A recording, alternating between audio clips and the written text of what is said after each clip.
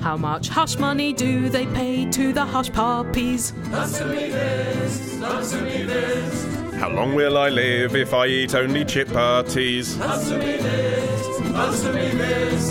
Helen and Ollie, answer me this. Welcome, listeners, to the last episode of Answer Me This before we go on 3 months paternity leave. Can I call it the season finale? If you do it in a growly American trailer voice, yes. Okay. This is the season finale of Answer Me This. Where we spend all of our budget on blowing up all the sets. And tie up a lot of loose ends. We're going to finally explain why Martin's here. What? But we also want to leave a cliffhanger so that we get renewed for another series. Well, here is a question from Chris from South Wales, who says, I'm currently in Disney World, Florida, Wow. watching the Merry Mickey Christmas Parade or something. Uh-huh. Ollie, answer me this. Did any Disney cast member go on to become really famous? I'm talking specifically about cast members working in the theme parks, not your likes of Britney Spears or Justin Timberlake. Yeah, who were in the Mickey Mouse Club. At the same time as Ryan Gosling. I know. What a weird mixture. Amazing. Yep.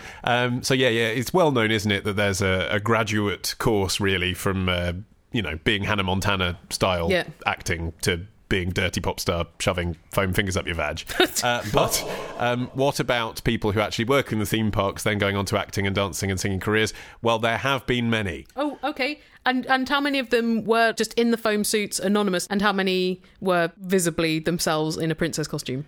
None of them were in foam suits and anonymous. Oh. And I don't think that's a surprise, actually, because I think if you're someone whose ambitions lie in being a famous face yourself, you're not going to subsume yourself inside a Mickey costume. Plus... Yeah, but you might need to just to have work. No, the thing is, it's also... They're really short. So generally actors, okay. I know people always say cliches, they're much shorter when you meet them in real life, yeah. but they used to have to be quite statuesque usually in Hollywood. So, right. If you've played Mickey or Minnie, you're 4 foot tall. So there haven't been too many of those. However, Michelle Pfeiffer in the mid-1970s played Alice in Wonderland in the Main Street Electrical Parade. I suppose because she's from Orange, which is close to the first ever Disney park. Kevin Costner worked as... Don't just laugh at a mention of his name. It's not at Mel Gibson levels, Yeah, Helen. but he's pretty grumpy. No, it's funny you should say that. He took on one of the most kind of evangelistic, enthusiastic roles in the park, actually. Wow. As a tour guide on the Disneyland Jungle Cruise. Oh, wow, you really couldn't half-ass the tour guide, could you? It's quite irritating. If it's one of those rides, it's a classic attraction, the Jungle Cruise, but it's quite irritating. If you've ever been, it's often a wannabe stand-up comedian trying to do family-friendly material. Quite irritating. Because it's one of the only rides where the cast members get to improvise their own version of the script. Do you think talent scouts go to Disney for that? Like model scouts go to Topshop, Oxford Circus to look for 14-year-olds who are willowy? Yes, I think if they're looking for talent that is based purely on the way you look, then yes, because that would explain as well why Kevin from the Backstreet Boys played Aladdin. Of course. At Disneyland. Got the eyebrows for it. He has, hasn't he? When I say it, it kind of makes sense. He's still got a kind of cartoonish Disney face. Also, Steve Martin worked in the Main Street Magic Shop for about 3 years. Crivens. And learnt how to do magic and juggling and banjo playing and creating balloon animals. This is all documented, by the way. He did like a special commemorative video for the theme park on their anniversary, which played in the shop. Well, sticking in the US, here's a question from Larry in Salem, Oregon. You ever been there? You're a fan of Oregon? Been close, but not in Salem, Oregon. I think is the state capital. It's not the witch trial Salem, is it? That's the one that's in the east. Yeah. That's Massachusetts. Yeah. He says, Helen, answer me this. Why is there such a difference between the English and American versions of... Is it going to be Men Behaving Badly? The Office? The word schedule.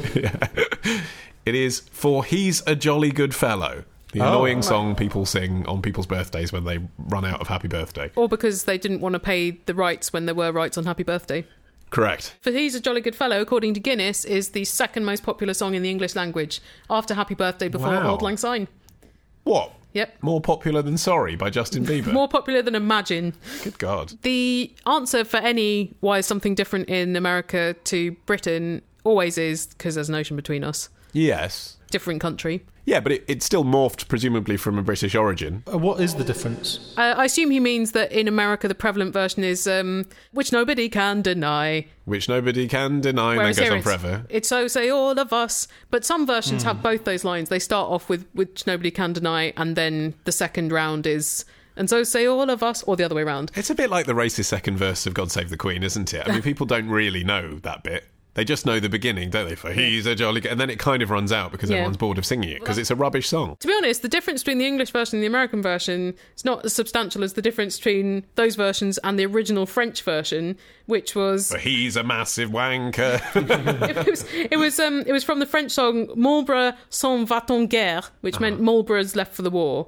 Which was composed the night after the Battle of Malplaquet in 1709, the bloodiest battle of the War of the Spanish Succession. And it tells how Marlborough's wife was mourning the fact that he didn't return from the war. But actually, he didn't die until 13 years after this war, so it was Just bullshit. as well, they didn't have the lyric which nobody can deny in that version. Yeah, exactly, which everyone can deny. Which historians will investigate. Wait, so this is the Spanish secession, is that what you said? It's a Spanish... Succession. Succession, what does that mean? There was a very long bloody war about who owned Spain, basically. Okay. So the lyrics included such verses as, he's as dead as a herring, for I beheld his bearing, and 4 officers transferring his corpse away from the field. Wow! But in French, it's a really long, miserable song. That's really macabre. Most folk songs have their origin in something quite depressing like that, don't they? And then they become sort of jolly things. I mean, some people say that For He's a Jolly Good Fellow was a medieval song that they sang on the Crusades, but there's no evidence for that. But still, like, the transition of this from, like, the Dead as a Herring song to what we have now is kind of sketchy. So allegedly it became popular because in the 1780s, a wet nurse, Madame Poitrine, which sounds like bullshit because I think poitrine means cleavage in French, she was singing it to Marie Antoinette's infant son Louis XVII as a lullaby, and because Marie Antoinette was such a trendsetter, everyone started singing it to their little children. That does sound like bullshit, doesn't it? And then lots of different versions came out in the US and the UK over the 1800s, and I think for a while it was known as We Won't Go Home Till Morning, and one of the verses was For He's a Jolly Good Fellow, but then that took over. But again, like, the evidence is sketchy. The version with Which Nobody Can Deny was available in Britain at the same time as the USA, because Charles Dickens mentioned it in Household Words magazine, which he edited 1851 to 1859. He had been to the USA in the 40s, so maybe he picked it up there, but maybe they were basically interchangeable. What I hate about it is it's so indiscriminate. Like, the original version that you're talking about was about a particular set of events, fine. Now, For He/She is a Jolly Good Fellow, well, all he's done is blow out a candle on a birthday cake. You know, if that qualifies you for goodness, the jails would be empty. Tell me more about what this person has done. It's not enough. It's not personalised enough. He helped me fix my roof. Exactly. He helped me fix my roof. For he is Ollie Man, for he is Ollie Man. He's a big Disney fan. Which nobody can deny. If you've got a question, then email your question, to AnswerMe this podcast, googlemail.com. AnswerMe this podcast, googlemail.com. AnswerMe this podcast, googlemail.com. Hellcat. AnswerMe this podcast, googlemail.com.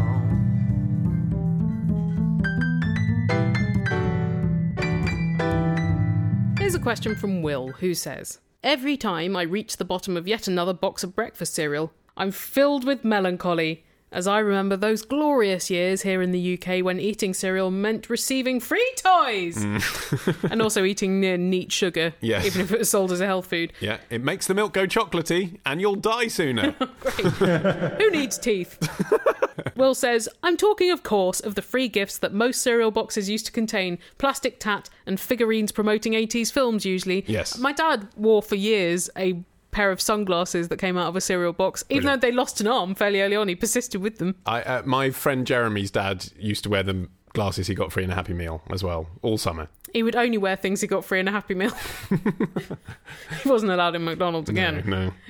Will says, I'm guessing that a heady mix of evolutions in health and safety, marketing methods, and economic frugality led to the demise of the breakfast cereal free gift. Your guess is half right. I don't think economic frugality came into it because they still do give away gifts. It's just you now have to collect tokens and send off for them. So, Ollie, answer me this. What was the first free gift to be given away inside a breakfast cereal box? The first to be given away actually inside the box, literally amongst the cornflakes. Or in between the bag and the box, would you count that? You would count it. Yeah. Is lost to history. Oh. No one knows, because it wasn't regarded as an important thing at the time, because for 23 years, Kellogg's ran a promotion with cornflakes where you could send off for a kid's book. Right. And so whenever you ask what's the first thing that was given away with cereal for kids, it is the Funny Jungle Land Moving Pictures book. Great. Which I imagine was probably revised for racism over its 23-year lifespan, but was started in 1906. Right. And it was to build an association between children learning, growing, and eating cornflakes. And so the promotion was if you bought 2 boxes of cornflakes, you could send off to get the book. Classic. So that's widely credited with like the idea of cementing the relationship between children and cereal and toys. Yeah. But actually, it then became a trend and no one quite remembers who put the first thing in. Damn it. But it's because it was all tied in with the evolution of plastic.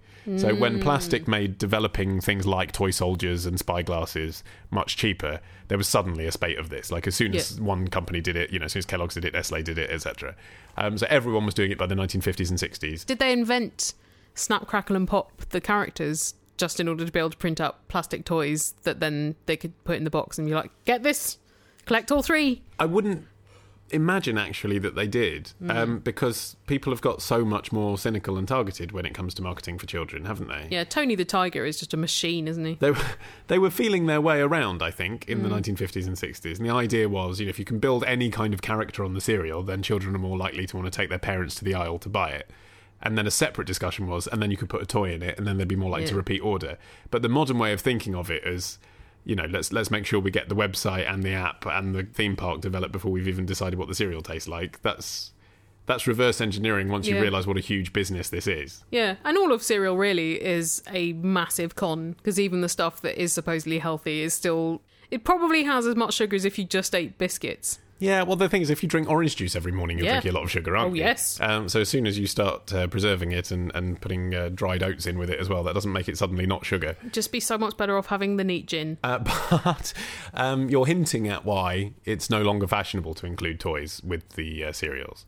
So it's partly health and safety. Is it partly because the laws changed about marketing stuff to children? It's no more free cigarettes for them. It hasn't changed, but it's in anticipation of any changes that would be imposed. Is it kids choking on the toys? It's never happened, as far as I can tell. Okay. But there have been plenty of instances where either a child nearly did, or there would be fears that a child might because the toy broke. So 2 specific instances, both involving Kellogg's, obviously the world's biggest manufacturer of cereal. So statistically, that's going to be... Yeah. Well, when they do a product recall, that costs a lot of money, right? So in 1988, a girl in Pennsylvania nearly died after choking on a cool flute toy in Corn Pops. And as a result of that, they recalled 30 million flutes. It's amazing that they made 30 million flutes in the first place, isn't it? I mean, considering they weren't actually flutes, they were just little plastic shapes in the shape of a flute. And then in 2000, they had a similar thing, NASCAR-themed toy cars. The wheels started coming off. There's no evidence that anyone ever put them in their mouth, but if they did, they might have choked, and that would be Kellogg's fault. So they recalled that. So each time they do that, it costs a lot of money. And then they started being like environmental protests as well. So, Kellogg's aren't getting enough of this with people saying, it's full of sugar and you shouldn't give it to your children and you're the spawn of the devil, when all they're trying to do is make cereal. They then also were getting people complaining, saying, and the toys you're manufacturing, you're making in China and you're importing them and it's costing loads of money and you're damaging the environment. And this, by the way, I think excellent sounding toy runs on mercury. It was a what? It was a Spider-Man watch that when you press the button projected its own little Spider-Man logo onto the ceiling. Cool. Yes, but it ran on a mercury battery. Shit. That's like there was a children's toy that was recalled a few years ago. It's one of those ones where you wet beads and you can stick them together and build different shapes out of them. But the coating on them, when it came into contact with water, turned into GHB. Well, I was also surprised to read that because toys are now much, much rarer in cereal boxes, and also because these promotions tend to be quite short-lasting. Yeah. So rather like the Happy Meal, they'll do a promotion for the Teenage Mutant Ninja Turtles film, but it'll only last for 6 months. If you keep your cereal boxes in pristine condition, which of course every cereal eater does, some of them go for $100, $200 now. Oh dear. If you've got Super Mario cereal from the 80s, it's worth $200. Wow. You'd have to be pretty forward-thinking to have kept your 80s cereal intact. Yeah, because actually for me, it wasn't from cereal boxes, it was cards I collected with pictures of butterflies from my dad's cigars. He used to smoke cigars. So I had this amazing collection of, and I learned loads of butterfly names because he had all these butterfly cards. Wow. That would now be seen as very much marketing to children, the worst kind of product. Yeah, and I'm sure they had, and there was another collection which was dinosaurs, so I'm sure it was, here Dad, buy Hamlet and there's something for the kids in the packet. Cereal box toys The only one I really liked was, do you remember when they do like 3D dinosaurs on the back of the box and then 3D glasses inside? Yeah. Like not proper 3D, just that blue and red thing. Yeah. And then Still works. Yeah, sort of work. Well, it makes it less blurry. Not for me. Not as sharp as a one-dimensional image. I mean, I had bifocals when I was a child, so it didn't work at all. So I quite like the 3D glasses, but not so I could look at the dinosaurs on the back. I mean, that entertained me for 30 seconds over breakfast. But so I could join in with my dad when Tutti Frutti was on RTL. We'd watch that in 3D. What's Tutti Frutti? What's RTL? It's a German satellite channel in the 1980s, and the show was a strip-based game show that my dad used to enjoy. It's kind of like Wheel of Fortune, family fun, but the girls would get their tops off. Men too, but mostly girls, because obviously there's tits. The practice, though, of putting inedible treats in food is a pretty old one. The cereal didn't come up with it, because it's like people putting a coin in a Christmas pudding, or like a little ceramic baby in some cultures they'll put in their Christmas food. What do you do with the ceramic baby when you get to it? You win it. What do you do with it? You win it. You put it in a cake mix, yeah. Yeah, you probably do. That's the only thing you can do. But then it's like the Olympic torch. You get to possess it for that year. What happens if you're the sort of person that gets lucky and ends up with like 20 ceramic babies? Do you have to just bake them into a cake that's mostly ceramic baby and very little plum pudding? I think it's one baby per cake, Martin. Yeah, but otherwise it would look like genocide cake. We look like Chapman Brothers had done it. Well, an extra special surprise that comes with this episode of Answer Me This, rather like the cereal toy that gets appended to a box of cornflakes, is that we have just released an album you can buy. Which, like our other albums, is material that has not been on Answer Me This before. It's your questions, this time all themed, in time for Valentine's Day, around love. That's right. So questions of romance, relationships and sex, dating, why are my genitals called a thing, all that sort of thing. Oh, yes. Is in the Answer Me This Love album. And it's available now on iTunes and Amazon and at answermethisstore.com. That's right. And if you buy it from us, then you are giving us more of your... So people have been writing to us asking us to actually factor out for them how many more royalties we get by buying it from us directly. Yeah. It's more. More than twice as much. But it's more than twice as much. So please buy it from us. Answermethisstore.com is an hour of all new stuff about love. Yay! And if you want to try before you buy, just listen to today's intermission. Here's a question from Anonymous in London who says, I met my friend for a drink a couple of weekends ago. We spent a while chatting about our love lives. My friend is seeing a lovely new man and is enjoying some lovely new sex. Met a real nice guy, had some really nice sex. Then he dropped a bit of a bombshell. Oh. The guy he's seeing has 2 holes in his penis. The usual one at the end. Yes. The urethra opening. Yeah. Urethra. You said that like the voiceover that you'd be greeted by if you were on the Starship Enterprise docking somewhere. Welcome, urethra. And a second one. Yeah. I was a little shocked and confused at this, and then he went on to say that this was the 3rd person he had seen with this 2-hole problem this year. Okay, well then he's using some really funky dating app that puts you in touch only with men that suffer from that condition, because although it is more common than you might think, it is still fairly rare. Is it a problem? It's like a double yolked egg, isn't it? It can be a problem. Okay, right. Well, Anon says, I'm enough of a woman of the world to have seen quite a few penises in my time, but I've never seen this before. Yeah. I haven't been able to get it out of my head since. Maybe that's what Kylie was singing about. I've asked friends and colleagues, but no one has ever heard of or seen such a thing, let alone 3 in 1 year. No, that is weird. Unless he's a doctor who treats this. What an interesting specialty. Yeah. Here's a question from Miranda who says, Helen, answer me this. What's the difference between cafes, brasseries, and bistros? What defines a bistro? I think there are probably technical distinctions that have kind of blurred over the years. So it was the French that really made these into different institutions. I was going to say all 3 words seem to have their origins in the French language. Yeah, although bistro means fast in Russian. And so the origin of why the restaurants were called that is somewhat obscure, but it might have just been that in early 19th century France, the Russians had been there. It was kind of fashionable to have Russian culture imports, and so it was actually quite a quick way to get a meal. Fast as in quick rather than fast as in not eating. Because that was yes, not that's that right, Martin. Yeah, quick. Yeah, that wouldn't rapid. be a good name for an eating place. Yeah, so as restaurants, they were kind of quick. Brasserie meant brewery, whereas now it would be a somewhat chintzy restaurant, whereas a bistro would be a small restaurant, and a cafe means coffee. Yeah, so instinctively, I think of it in the price scale. Cafe, cheap. Bistro, basically a cafe with hot food, probably a chef in the kitchen. Mm-hmm.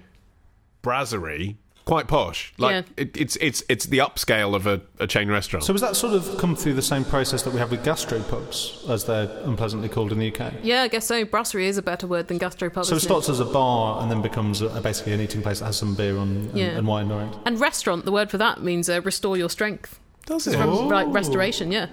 I'm trying to think whether I find restaurants restorative generally. Like often it saps your energy, doesn't it? Well, that's the thing. Having a nice sit down, that is restorative, but you can do that at a bus stop. Like, actually, sometimes eating and drinking... Do it in a skip. I'm not sure that every time I go to a restaurant, I feel like I've been restored. I feel often just... It's gluttony, isn't it? I eat too much, drink too much. That's the problem. Well, that's often quite hot as well, aren't they? I suppose the function of a restaurant may have evolved over the years. So before it might have been you'd been travelling a long while and you needed some food and drink to restore yourself. I guess that goes back to the origin of inns, doesn't it, and hotels? Yeah. Because they'd be places you'd go for the night if it was going to have a restaurant. Like, most people didn't go out to eat, did they? They'd go out on the road travelling, and then it would be the same place. Pubs would be the inns. All I'm thinking of now is Jane Eyre having to go on a long journey when she's a child, and of course the coach has to stop driving her occasionally so the horses can have a rest. It's interesting you think of Jane Eyre when you think of literary inns. Shall I tell you what I think of? Go for it. Lord of the Rings.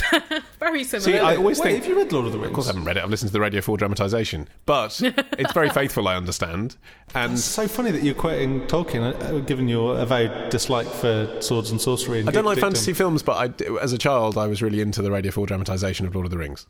Oh, okay. And that was enough for you for life. Just clarify there. And I'd happily listen to it again. I did a few years ago, listen to half of it. I don't think I've ever made it all through all of it. So there's that classic scene in the inn where they meet the Strider, don't they, early on? Well, it's just, it's never classified this way because they're on horseback and they've got supernatural forces with them. It's basically a road trip book, isn't it? Yeah, that's exactly what it is. And that first stop at a pub or an inn... That sort of signifies that that's what we're in for now, because there's been a lot of nonsense at the beginning, hasn't there? Tom Bombadil. Yeah, and suddenly you're like, okay, we're on a road trip. We're in a pub. Cool, pub. Well, I guess Jane Eyre is partially a road trip as well. Yeah, but kind of. Very partially. Yeah. It's really not one of the chief aspects of Jane Eyre. I mean, it would be more fun, though, wouldn't it, if she took the mad woman in the attic out on a road trip at the end? Be like Thelma and Louise. We're opening a cafe that serves only jelly. The markup is immense and then we'll get on the telly. We want a brand ambassador. We're in talks with Nelly. But also Cisco is keen. We've put the full menu on squarespace.com. You can choose from raspberry, strawberry, lemon or the green one. And our website will look great even when we're bankrupt after year one. They're not ready for our jelly. Thanks, Squarespace, for sponsoring this episode of Answer Me This. Yes, thank you indeed, and thank you for making other people's websites beautiful, and also ours as well, answermethisstore.com. Very simple template, all designed through Squarespace. I love Squarespace. Do you? Yeah, it's like I'm a beautiful graphic designer. Just because you've got a beard, Martin, doesn't make you a beautiful graphic designer. I've got black rimmed glasses. So close. If you want to design a portfolio for your personal brand... Or a gallery, or a nicer blog than usual. Or sell digital files for your digital business. Yeah, use it to host your podcast. Then you can do all of that. And remember, after you've had your 2-week free trial, if you like it, you want to go ahead, you want to pay for the service, you can get 10% off by using our code ANSWER. Here's a question from Sam in Norway, who says, I was reminded about blue rinses the other day. Sam! I sense you've forgotten about this. He's in Norway. Is it an international thing? No one has blue rinse. I've only spent 3 days in Norway. I saw not a single person who had a blue rinse. But I didn't even see anyone who looked that old, to be honest. Well, this is sort of the nature of his question. He says, answer me this. Where did blue rinses come from to begin with? Was it only working class, older women in EastEnders that had them? There was definitely people in real life that had them, because I used to see them. And it's true, you don't see them so much anymore. Because old people have got a bit more style now, haven't they? I think it's more just that the reason for blue rinses was that when you have white hair or grey hair, pollutants and chemicals can make it look yellowish. And therefore, if you wouldn't want that, you might as well offset that by looking like a blue siren. So to get the brightness, they would do a blue rinse, but often that would just mean it was blue rather than bright white or grey. So it was a mistake, actually. They were trying to get white back, but there were people who definitely wanted the blue rinse. I'm sure. You would. Maybe it became a sort of accidental fashion because it was happening by accident, and then people were like, oh, I like what Maureen's got, I want one. Yeah, probably. I think it was just really difficult to get the chemical balance right, and the more you fiddled around with it, the more your hair was likely to snap off. So you were kind of stuck with it until the next time you could get it dyed. But I think now the technology has improved so much that it is harder to have an accidental blue rinse, but that style of pastel hair seems to be very popular at the moment amongst the young. So maybe now if old ladies do it, they look like they're trying to be hipsters. Yeah, I think if I was looking at someone who was 25 and in Shoreditch and they had grey hair with a blue rinse, I'd probably think it was quite cool. It's very different, isn't it, to looking at an 80-something-year-old 20 years ago. I also read a hypothesis that the older people get, the less receptive they are to certain colours, so maybe they didn't realise how blue it was. Or something like that. Like they saw their hair as being very intensely yellowy, so they really needed to counteract it with a lot of blue. Well, here's a question from Greg and Helen from Perth, Australia, who say, we are currently in a hotel in Varna on the Black Sea coast of Bulgaria. Ooh. I was in Varna on the Black Sea coast of Bulgaria earlier this year with our mutual friend Arno. Is it nice? It was great, actually. It was lovely, yeah. Okay. Although once you got out of the tourist hellholes, which might be where Greg and Helen are. But there's some amazing food. Okay. It's funny because I'd never been to a Bulgarian restaurant in my life. What's the Bulgarian food style? It's somewhere between. It's very Mediterranean, basically. Oh, lovely. Like there, anyway. It's all barbecued fish, Russian salad, dips that involve tahini. You know, it's great. Perfect Ollie Man fare. Oh, so good. Anyway, the thing most notable about this Black Sea, so-called, which we can see from the hotel window. Actually, if you can see, you might be staying in the same hotel that I was. Imagine if they're staying in the same room that Ollie Mann was in. Wow. Imagine if they knew. Well, there's probably a plaque on the wall. There probably is. The most notable thing about the Black Sea is that it is actually blue. Wow. Some time ago, Greg, went to the Red Sea, which is also, I assure you, blue in colour.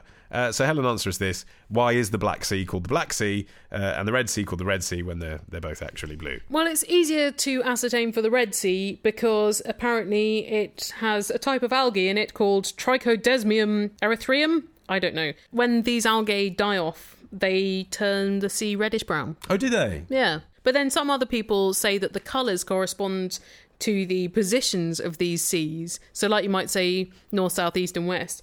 The red actually meant south, black was north, and green was east, and white was west. Okay, why? I mean, why not just call them the West Sea? I'll get back to you. I mean, the White Sea is actually very far north. It's I think on the edge of the Barents Sea, and it's white because it's often iced up. So that's pretty easy. The Yellow Sea, I think, is the other of the great four-colour named seas. And that is between China and Korea. And that is called the Yellow Sea because it has yellow sand in it. Well, not because a lot of kids went for a swim one day. But the Black Sea is more tricky to really pin down as to why it's called that. And so the theory might be that it was north when they used to call directions that way because it was north of medieval Turkey. But it might have just been because it was known as an ominous sea because it was quite treacherous and also it would cloud over very suddenly and that would make the waters dark. Hello, Helen, Ollie and Martin. It's Rebecca from Letchworth. I'm currently playing Skyrim. Well, I'm watching the boyfriend play Skyrim. And we've just seen a rabbit go into the water and we wondered whether, if you could answer us this, can rabbits swim? Can they? Bye. I didn't know rabbits swam in Skyrim. That's a revelation. Amazing what they can do with video games now, isn't it? I don't know what Skyrim is. What's Skyrim? Skyrim is like a big RPG. It's like a role-playing game. So you wander Do you play around. as swimming rabbits? No, normally, not interested then. You normally play as someone who has a sword and can shout loud, and like your shout makes things fall over. Okay. And the good thing is, Helen, I feel like I've used up my conversation about video games for the month in that 15 seconds. Go and write a column on it. So it sounds like a battle reenactment society in the form of an online game. Yeah, but there's more methodological individualism than you're suggesting with that comment. Oh, is there? Can rabbits swim? Tell me. I'm desperate to know. Rabbits can swim, yeah. Good for them. But it's not recommended for pet rabbits. So, I mean, wild rabbits can swim.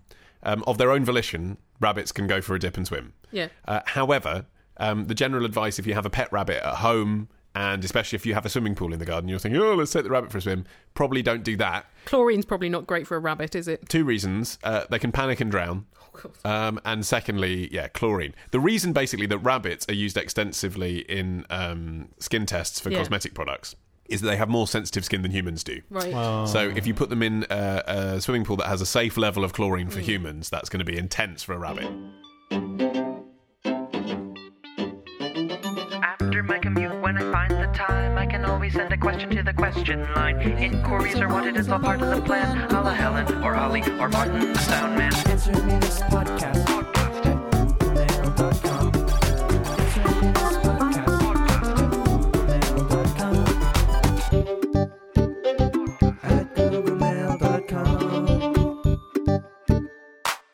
question from Arthur, who says, the demise of FHM and Zoo magazines, and therefore the lads mag genre, was recently announced in the press. Well, sort of. They covered the death of FHM and Zoo magazine. I don't think it was an official announcement like when you write into births, marriages and deaths in the Times. The death. Lots of people suggested this was in part due to the apparent availability of a great deal of salacious material on the internet. I haven't checked and couldn't comment. Yes, indeed. I was prepared to accept this explanation until I visited my local corner shop and, whilst queuing to pay for some mediocre wine, noticed that the top shelf magazine section still boasts 5 or 6 different pornographic titles. It's almost as if paper doesn't spontaneously combust at the point at which it's decommissioned. Growing up in the 1980s, my experience of these magazines was limited to what could be gleaned from the hedgerows surrounding play areas. Yes. So we should just explain the practice of exchanging porn by leaving it in a wood. Yes, I think you've just very succinctly explained that. Thanks. Arthur says, these modern mags look exactly the same and don't seem to have adapted to the changing market. I can't recall ever considering buying one in my adult life. But you've just told us you grew up in the 80s, so they're not really for you, are they, Arthur? It's the same people that were buying them in the playgrounds then who are presumably buying them now. Some people prefer the old ways. Exactly. Those are also the people that mean that tabloids like The Star and People haven't shut down. Well, or the Sport, more to the point. And it'll be a few decades before they've completely died off. Whereas FHM and Zoo are catering for a younger demographic and thus competing with the internet. Indeed. Ollie, answer me this. Yes. In this age of rapidly declining magazine readership and widespread online porn availability, how are these magazines still in circulation? Is there a crucial market of horny techno-illiterates supporting them? Is there some kind of nostalgia behind their continued existence? I'm baffled. Well, I think you've actually just, in a very florid way, you've answered your own question quite well. Yes, there is a market of horny techno-illiterates supporting them, i.e. old people. Yeah. And yes, there is some nostalgia behind that. People, as you were suggesting, Helen, don't like to deviate from their wanking patterns. I have a friend who is 37 who has never seen internet porn. Wow. It's like a unicorn in this day and age. That is extraordinary. I mean, I know plenty of people, a surprising amount actually, of men who have told me that they've tried it and don't like it and never go back. But to have someone who's literally never seen... I mean, it comes to you. I mean, it's quite difficult to avoid it. That's the strapline. Entirely. Sometimes you can quite innocently be searching for something and presto... Yeah. Penetration. Sometimes Wikipedia photos are rather ripe. Exactly. So, okay, let's outline who might still be buying old school paper pornography. Plenty of people who are 40 and over. Yes, I mean, I'd put it a bit older. I'd say 60 and over, but certainly the demographic who still use their local libraries for internet access. Also, some people might like the convenience of paper and not want to have to sit by a computer, say, when they are stimulating themselves. Well, and also, there are couples who use pornography to get themselves in the mood. I think, again, it's probably a demographic thing, but I think, the process of going to... I know smartphones and, it's sort of in your pocket so you could take it into the bed with you, but for a lot of people, the idea of, like, turning on a computer in the middle of sex is something they wouldn't do, whereas if they've grown accustomed to looking at magazine images, then, again, it's something that they can easily wipe down and take into the bed with them. There's people in prison. They're traded in prison. It's quite difficult to get internet porn in prison, but it's not that difficult to get a paper copy of Asian Babes in. You can put a provocative picture of people on your wall rather than printing it out. Correct. From the internet. So many reasons. Also, just because these appear to be current issues of the magazine, and I'm sure they are, magazines have a long lead time. Yep. They might only be publishing sort of quarterly now. Right. And just because the strapline on the front says, December 2015, the content inside could be pictures that are 10 years old. It could well be that it's not that expensive to actually reprint these images once they're taken. It's a small royalty, and you can sell advertising against that, and therefore there is still a business there. It's just a decreasing one. I suppose wanking doesn't necessarily change as much as technology. Indeed, yeah. And internationally as well. You're talking from someone who's grown up in a presumably quite liberal way and doesn't have any shame or embarrassment talking about your proclivities. There are people for whom it's not just a question about access to the internet or, their habit. It's that they are too ashamed to either understand how to conceal their cookies online, and so they'll be worried about that, or they simply could not imagine bringing pornography into their home, their family home, or a home where they practice their religion. And going to get a magazine is something they can do and then pretend it didn't happen and throw it in the bin. No, I think probably going for the magazine would have a lot more potential for shame because you've got to buy it off a human being. Yeah, but it's a human being that might be someone in a petrol station that's 100 miles away from where you live. Yeah. It's something that you can take to the Premier Inn and then forget ever happened. I don't know, because there's physical evidence, and therefore I think it's more problematic to be caught with that than the internet. Well, this is what people used to go to sex shops and do, Helen. You can pay in cash, there isn't necessarily a paper trail. Do you think there's a trust issue in the internet? Like, I know people that, not in a porn context, but in other contexts, routinely put blue tack over their computer webcam because they're worried about being spied on. So like things like that, or like some sort of paranoia. How many people do you think feel comfortable about putting their credit card details into I know there's free stuff. There's loads of free stuff. But even with that, is it a website that's safe to visit? Is it going to load loads of viruses onto your computer? Well, also, I mean, although it is more typically women who talk about being turned on by words rather than images, men do too. And there are certainly men out there who like reading sexy stories and sexy letters. Yeah, spelling out boobs on their calculators. Yeah, and actually, that's a slightly lost art form, isn't it? Like many literary forms. That is there on the internet, though, isn't it? It is. It's not the mainstream medium. Well, it is there, but it's probably a bit harder to look for. People probably don't think it's there. If the thing that's got them going for ages is the letters section of Penthouse, they're going to think, well, I'm going to keep buying that. So was the problem with Zoo and FHM then that they were a bit too loud and hectoring for men to be able to get off on those words, because it's a bit like being shouted at in a pub rather than being left alone with your own imagination? Well, the problem with FHM and Zoo is they weren't pornography. It was softcore imagery that was designed as a sort of fig leaf. Here are some words to read. Just because it's degrading to women doesn't mean it's porn. Exactly. And, I mean, if anything, all the people that were celebrating the closure of those magazines, if the alternative is people going on and finding unrestricted hardcore pornography at every turn, that's not necessarily better.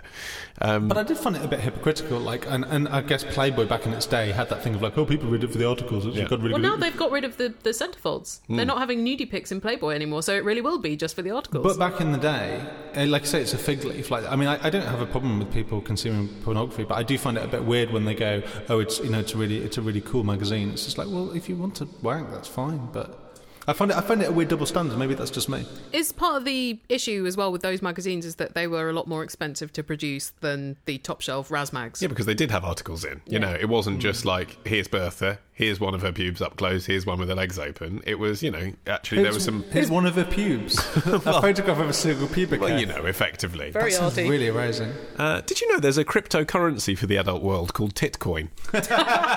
Stands to reason. Fact. Or Buttcoin, I suppose, could also happen. It could work, yeah, very good, yeah. Both of them require no explanation, which is why they're good names. Very.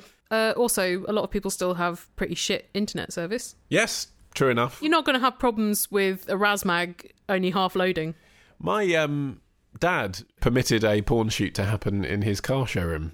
What? In the 90s, yeah. Wow. Yeah. I can't remember what mag it was for. It wasn't one of the big ones, but it was a sort of Mayfair-esque spin-off title. So was it women posing rudely on Bentleys and things? Yeah, it was a woman. It was Joe Guest, actually. Really? Yeah. Is that porn so much as, like, just titillation? No, it was legs out, full spread. All right. Yeah. It wasn't porn in the sense there wasn't sex. Graphic pictures. Yes. Hardcore images of a solo woman. Yeah. I don't know what that category is, but anyway, I'm sure W.O. Bentley would have approved. Really got his engine running. Yeah. But yeah. Joe Guest, spread eagle across a 1920s Bentley did happen in my dad's car showroom. Did you ever see the pictures? For about 10 years afterwards, my dad kept the softcore kind of page 3 version of it up in the toilet at work. Right. And then he took it down. I think it got a bit dusty, and also I think he thought, women are coming in here, I better take it down. And he moved on from Joe Guest as well? No, I'm not sure he did. I'm sure there's a special place in his heart. I'm sure he still holds a candle. As it were. Well, that's the last question we will be dealing with in this, as you want to call it, season of Answer Me This, Ollie. The season is over, but Answer Me This will return. But during our absence, maybe you could catch up on our back catalogue, both the free stuff and our first 200 episodes, which, along with our new Love album, are available on AnswerMeThisStore.com. That's right, and the new Love album is also on iTunes and Amazon. Remember, it is an hour of brand new material all about romance and dating and sex and all that stuff. Buying it helps support the show, and of course, it will help you tide yourself over from Answer Me This material, lack thereof, over the period that we're away. And keep an eye on our social media, which is facebook.com/answermethis and twitter.com/HelenLolly, where we will tell you when we're going to come back with the new episodes. And if you can't be bothered to remember those links in full, just click the buttons on our website, answermethispodcast.com. And you can listen to our other podcasts as well, which are multifarious. Yes, if you've never checked out The Allusionist or The Modern Man or Song by Song, then I pity you. Now might be a time. What are you doing, guys? Now might be a time to investigate our respective back catalogues as well. And we will be back with your questions. Yes, but maybe hang on to those questions until late April so that, you've honed them, they're delivered fresh. Yeah, whittle them down to perfection. What Helen's diplomatically trying to say is we don't want to plough through an inbox with 5,000 emails in it when we come back, thanks. Yeah. But still send us some questions, just the good ones. Your best ones. Yeah, exactly, yeah. Why don't you keep a little note of all the questions you think of, and then just at the end of April, send us the ones you think are best. Pick your favourites. I might also turn off our voicemails just because the prospect of coming back to 5,000 drunk calls is making me terrified. But I'll be excited to hear from you for the month before we do come back. And we will be back in May. And thank you very much for, A, everyone expressing their sadness that we're going away for a short time, and B, everyone expressing their pleasure that I'm to be a father. Yes. Good luck with that. Thank you very much. Bye!